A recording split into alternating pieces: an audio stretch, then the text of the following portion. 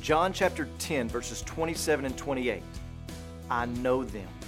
I give them eternal life, and they will never perish, and no one will snatch them out of my hand. My Father, who has given them to me, is greater than all, and no one is able to snatch them out of the Father's hand. I and the Father are one. If you don't have that verse underlined or highlighted, you should. This is the verse of Scripture that my dad took me to, kneeling at the couch in his downstairs office, tears coming down his face, assuring me that my salvation was secure in Christ and nothing could undo it, not even me. And so I want you to notice where all the power is. All the power is with Jesus. He says, I give them eternal life. No one will snatch them out of my hand. No one will snatch them out of the Father's hand.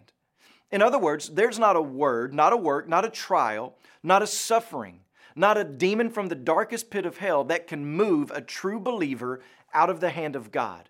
You are permanently placed there.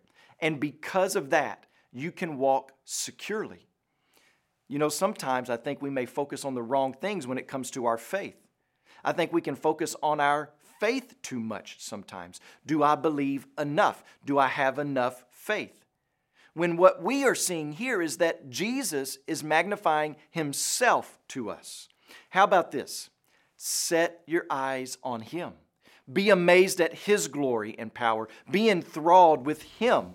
And when we truly do that, the hearing and the following take care of themselves. Today, please pray for Filomeno Kakilala and his family, our missionaries in the Philippines. And also remember the Safwa Life Word broadcast heard in Tanzania.